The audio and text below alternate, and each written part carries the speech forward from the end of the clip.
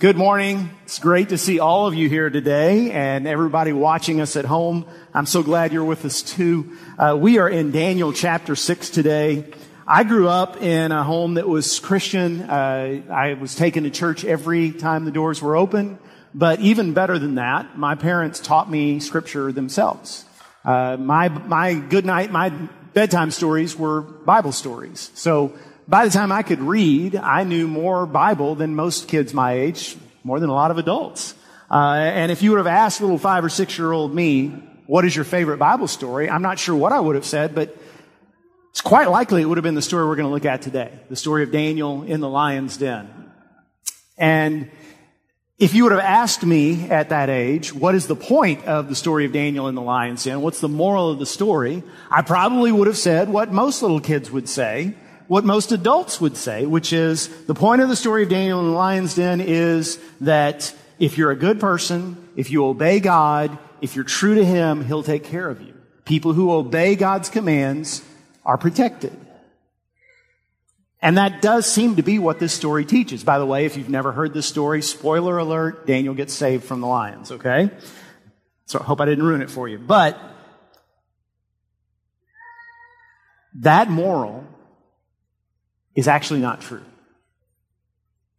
When we get to heaven, if we're able to look back through the eyes of God and see our life through His eyes and all that He did, and I think that's going to be the case, I think what we'll find is that God protected us from a lot of bad stuff, more than we possibly knew. But following God's commands does not exempt us from suffering. The most obedient, most righteous person who ever lived, Jesus, suffered like no one has ever suffered before.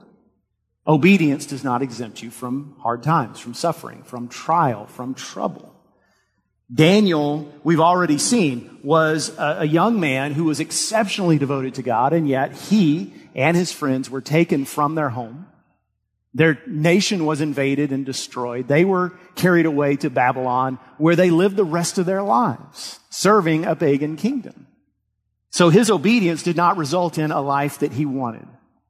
That's not the way it works. And in fact, even the story we're going to look at today, Daniel in the lion's den, God did not save Daniel from the lion's den. He saved him out of the lion's den. Daniel had to actually go into that place of trial and fear and trauma in order to receive God's blessing, in order to receive that rescue. You know, sometimes, as Psalm 23 says, we have to go with God through the valley of the shadow of death. He's with us, but we don't get exempt from the valley. We have to walk through it.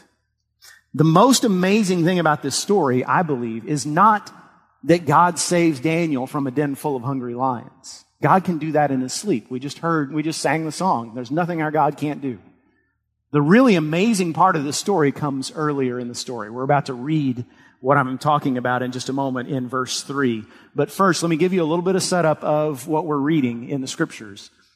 Daniel has been working all this time for the Babylonian Empire. He's been an official in their government, but now he's got a new boss. If you were with us last week, you know that the Persians and the Medes invaded, conquered Babylon. Now the empire belongs to them. Darius is Daniel's new boss, and Darius has a new way of doing things. He has divided his empire, this vast, massive empire, into 120 different principalities. Each one is overseen by a different bureaucrat, and he called those bureaucrats satraps.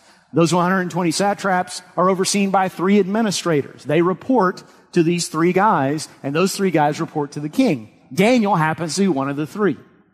So he's one of the 3 most powerful people behind King Darius in the whole empire. His job, according to verse 2, is to make sure the king might suffer no loss. In other words, you make sure the 40 guys under your authority aren't cheating me in any way. I'm getting my share of taxes, my share of tribute, everything that I'm due. And that's where we pick up the story in verse 3. Then this Daniel became distinguished above all the other high officials and satraps because an excellent spirit was in him. And the king planned to set him over the whole kingdom. So Daniel's about to get an even greater promotion. This will be the second time in his life that this has happened. Verse 4 says, then the high officials and the satraps sought to find ground for complaint against Daniel with regard to the kingdom. Now let me explain what's going on here.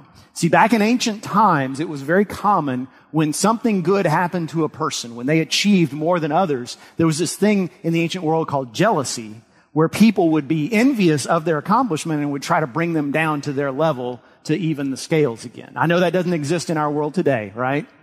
But it did back then. So Daniel he's in a sticky spot.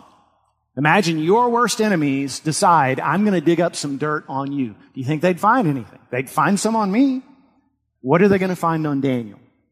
It says, but they could find no ground for complaint or any fault, because he was faithful and no error or fault was found in him. Then these men said, we shall not find any ground for complaint against this Daniel unless we find it in connection with the law of his God. So let me spell that out for you. They set their sights on Daniel. With all their resources, they cannot find one scrap of information they can use against him. He's never taken a bribe. He's never schemed against the king. He's never even spoken against the king behind his back. He's never used his position to punish people who he didn't like or to enrich himself. And to make it even more remarkable, Daniel is a high official in a national government. Now, I hate to say something cynical, but we've gotten used to the idea that if you are in a high position in national government, you are corrupt. We just kind of take it for granted. That you do things to benefit yourself. You use your position to bless yourself and to do whatever it takes to do things in your own interest. In fact, in the past 25 years, both political parties separately at separate times have come out and said, don't worry about our president's private life, his morals, because that's just his personal life, and just let him do his job. And we've gotten used to that idea. And yet here's Daniel, who says, character matters. And it's true. Character counts. Not just in high officials, it counts in us. When I say character, I mean the decisions you make, the words you say, your moral code and how you follow it counts. It matters. It matters more than anything about you other than your personal beliefs about God. Your character counts. And I'm here to tell you why. If you're a young person, if you're a teenager, if you're a young adult, and you decide right now, I'm going to devote my life to being the person God created me to be. Yes, it'd be great if I earn a good salary. Yes, it'd be wonderful if I get married and raise a happy family. It'd be great if I get to the top of whatever career field I choose. All that's fine. But what's more important to me is that I become the person God created me to be, that my character more and more every day matches the character of Jesus. If that becomes the heartbeat of your life, if that becomes what you're devoted to, that's a decision you're going to be so glad of later, because you're going to avoid so many terrible decisions people make when they're young. So many awful decisions that just torpedo your future. You'll just steer right past those because you've chosen to put character first. If you're on the other end of the spectrum, you're toward the end of your life and you're thinking about, what am I going to leave to my kids, my grandkids, my great-grandkids? Let me just tell you, your character is a greater legacy than anything financial you can leave behind. Don't get me wrong. If you've been smart with your money and you're able to leave a financial inheritance to your kids, they'll be blessed with it. But it's more than a little bit likely they'll blow it all, right? That can go away in a heartbeat. But if on the other hand, they can say, my mom, my grandma, my grandfather always put God first, always tried to do what was right in his eyes, was led by the Holy Spirit, that is a tremendous legacy. And when you get to people like me who are in our middle years, we need to recognize this is prime time for compromise. And I'm going to talk in more detail about this at the end of the message. But this is the time when people make terrible choices. People who've done things for the most part the right way, all of a sudden let down and shipwreck their lives. So now is the time. Now is not the time to rest, morally speaking, or in terms of discipleship. Now is the time to gird up your character and to brace those areas of weakness. If you're a parent, you're trying to raise kids, this is the hardest job you'll ever have. It's also the best job you'll ever have. But your character is the most important thing you can pass on to your kids. It's the most important factor in how you raise them. And I know we want to get our kids into the right schools and we want to set them up with a lifestyle that is better than what we had growing up. And that's all well and good. But even if you can't give your kids everything that the Joneses next door are able to do, if you present before them a life that they can emulate, a character they can seek to grow into and admire, then those are wealthy kids. I don't care what anybody says or what your bank balance indicates. On the other hand, if you're not living it out, you can't raise moral kids, because kids are hypocrisy detectors. They can sniff out phoniness a mile away, especially in their parents. So don't even try to lay down the law unless you're willing to live it. Character matters. But character does not mean a trouble-free life. Notice, Daniel's rivals can't find anything to accuse him of, but they can still bring him down. Because they say, here's what we'll do. We'll set up a scenario where Daniel has to choose between his faith and his well-being, and we're pretty sure he'll choose his faith. And then we'll get rid of him because he's consistent. So what they do is they talk King Darius into implementing a new law that says for a month, starting now, no one in the empire is allowed to pray to any god. If you got a need, come to me. Next 30 days, just show yourself, just teach yourself that I'm the king now, not Nebuchadnezzar, not any of those other Babylonian emperors. It's me. So just don't pray. Come to me for 30 days. I don't know why Darius would sign such a foolish order. Maybe he's trying to make sure that his new citizens are actually loyal to him. Maybe he just, like a lot of leaders, says, I've got other things on my plate. This is why I hire people to write laws for me, so I don't have to think about those things. He signs his name. One of the quirks of the Persian legal system is that once a law was signed into effect, it could not be repealed, not even by the king himself. If you know the story of Esther, that also takes place in the land of Persia about a generation after Daniel. And it's the same situation. The same law comes into play. So Daniel hears that it is now illegal to pray. What's he going to do? Verse 10 tells us, when Daniel knew that the document had been signed, he went to his house where he had windows in his upper chamber open toward Jerusalem. He got down on his knees 3 times a day and prayed and gave thanks before his God as he had done previously. See, godly character is consistent. It doesn't just do the right thing when it's convenient. It doesn't just trust in God when it's easy. It's all the time. And you might say, well, Daniel could have just prayed in his closet. He didn't have to stand there or kneel there in an open doorway. But Daniel was in the practice of doing it that way. Why? We don't know. I'm assuming Daniel prayed facing Jerusalem with his doors open because it was his way of saying, I'm a high official in the kingdom of Babylon and now in Persia, but I still worship the God of my fathers. I still worship the God whose temple was in Jerusalem, the God of Abraham, Isaac, and Jacob.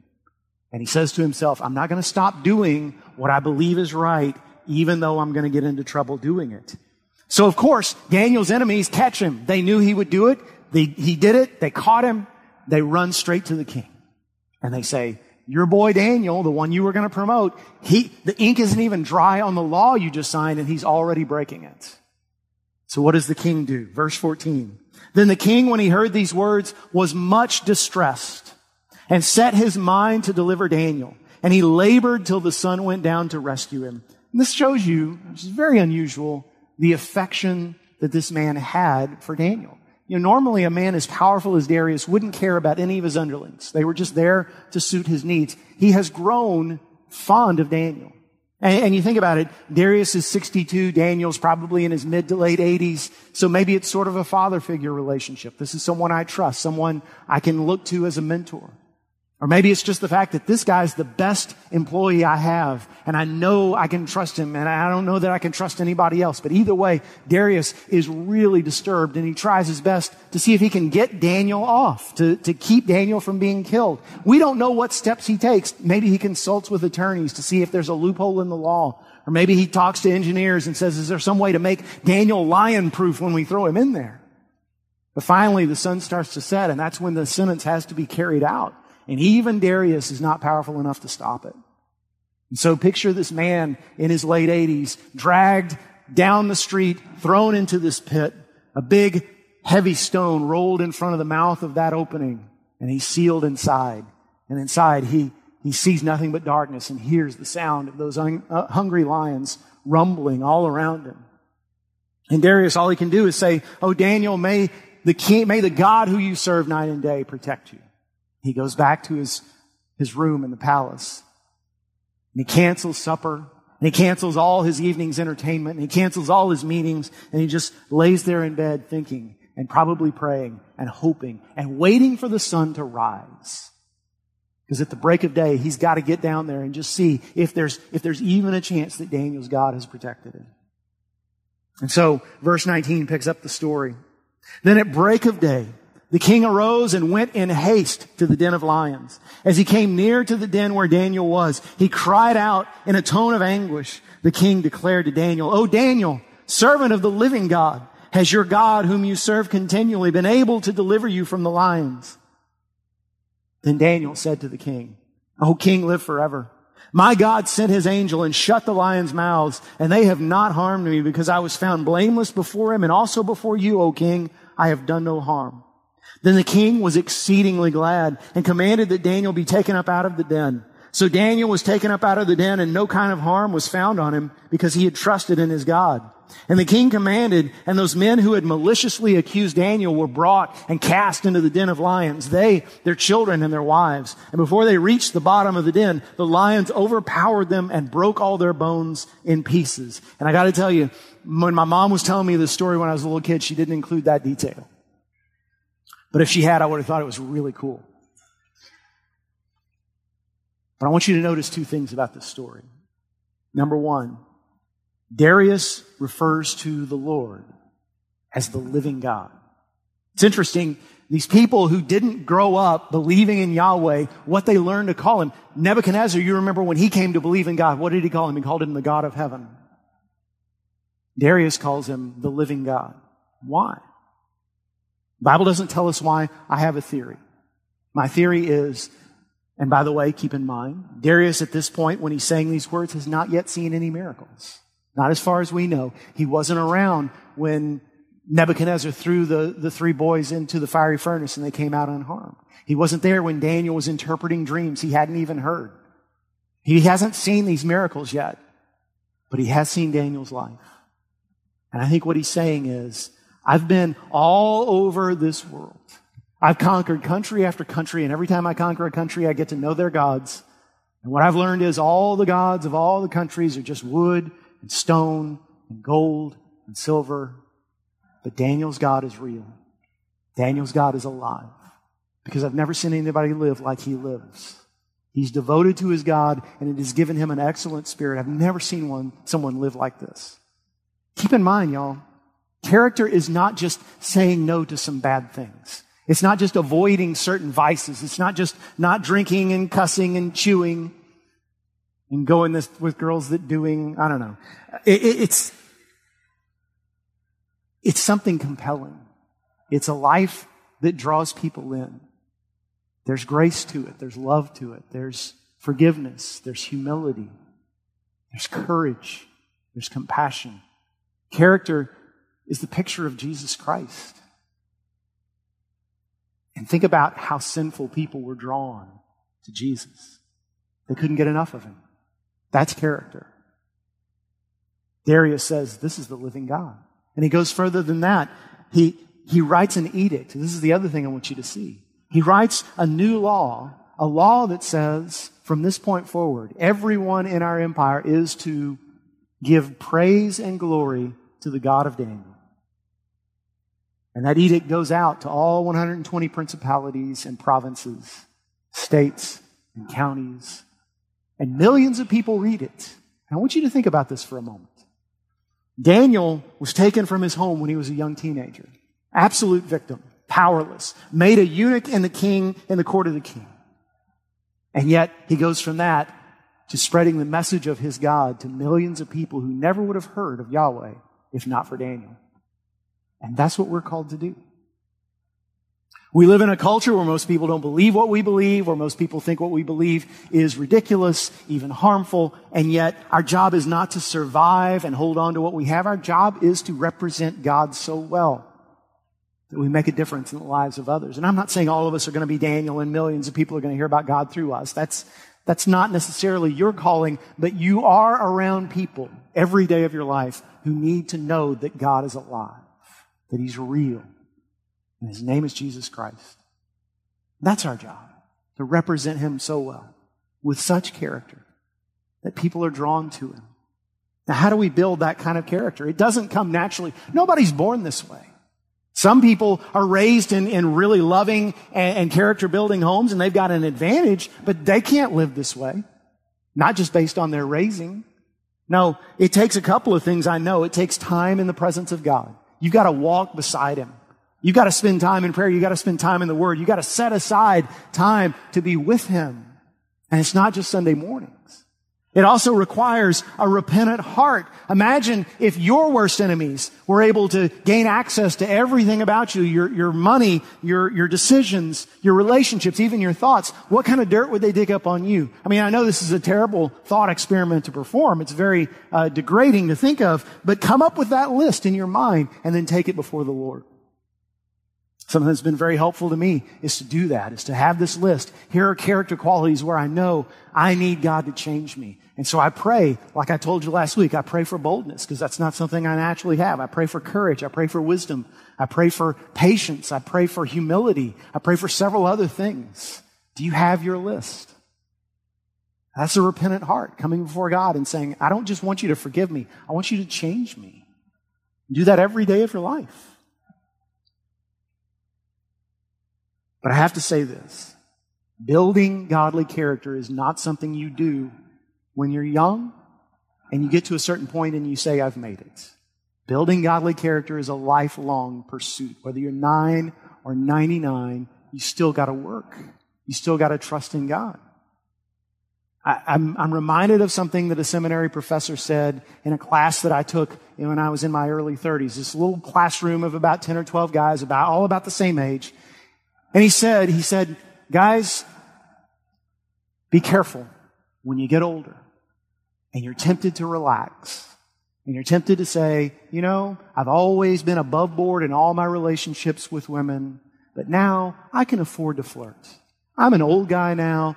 Everybody thinks it's harmless, and I can flirt with these women who are half my age, young enough to be my daughter, and nobody will think anything of it. I don't want it to go anywhere. I just think it'll be fun. And you start with the little jokes and the little cracks about how she looks and what she's wearing. And, oh boy, if I were 20 years younger, you'd be in big trouble. And there's the unsolicited hugs and the arm around the shoulder and the hand on the knee. And if you talk to your wife, she's not going to say anything because she doesn't want to be a nag, but it makes her feel terrible. It makes her feel like dirt. If you talk to this young woman, she's not going to say anything because she doesn't want to hurt anybody's feelings, but she thinks you're a creepy old man. And the real danger is that you meet one of these young women who's so insecure that she actually responds to it in a way that gratifies you. And that's how you start down that path where a marriage ends, where kids who used to look up to you don't talk to you anymore, where a young person just beginning her life has her life ruined, and you do too.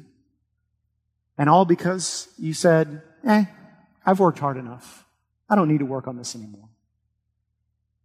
And I was in my early 30s when that was said. And I remember that very moment looking around the room and going, we're all a bunch of young guys. Why are you telling us this? There's no way we're going to remember this when we get old. Not that we're ever going to get old, right? You don't think you're ever going to be old when you're 31, 32. And yet here I am, older, and it's still stuck in there.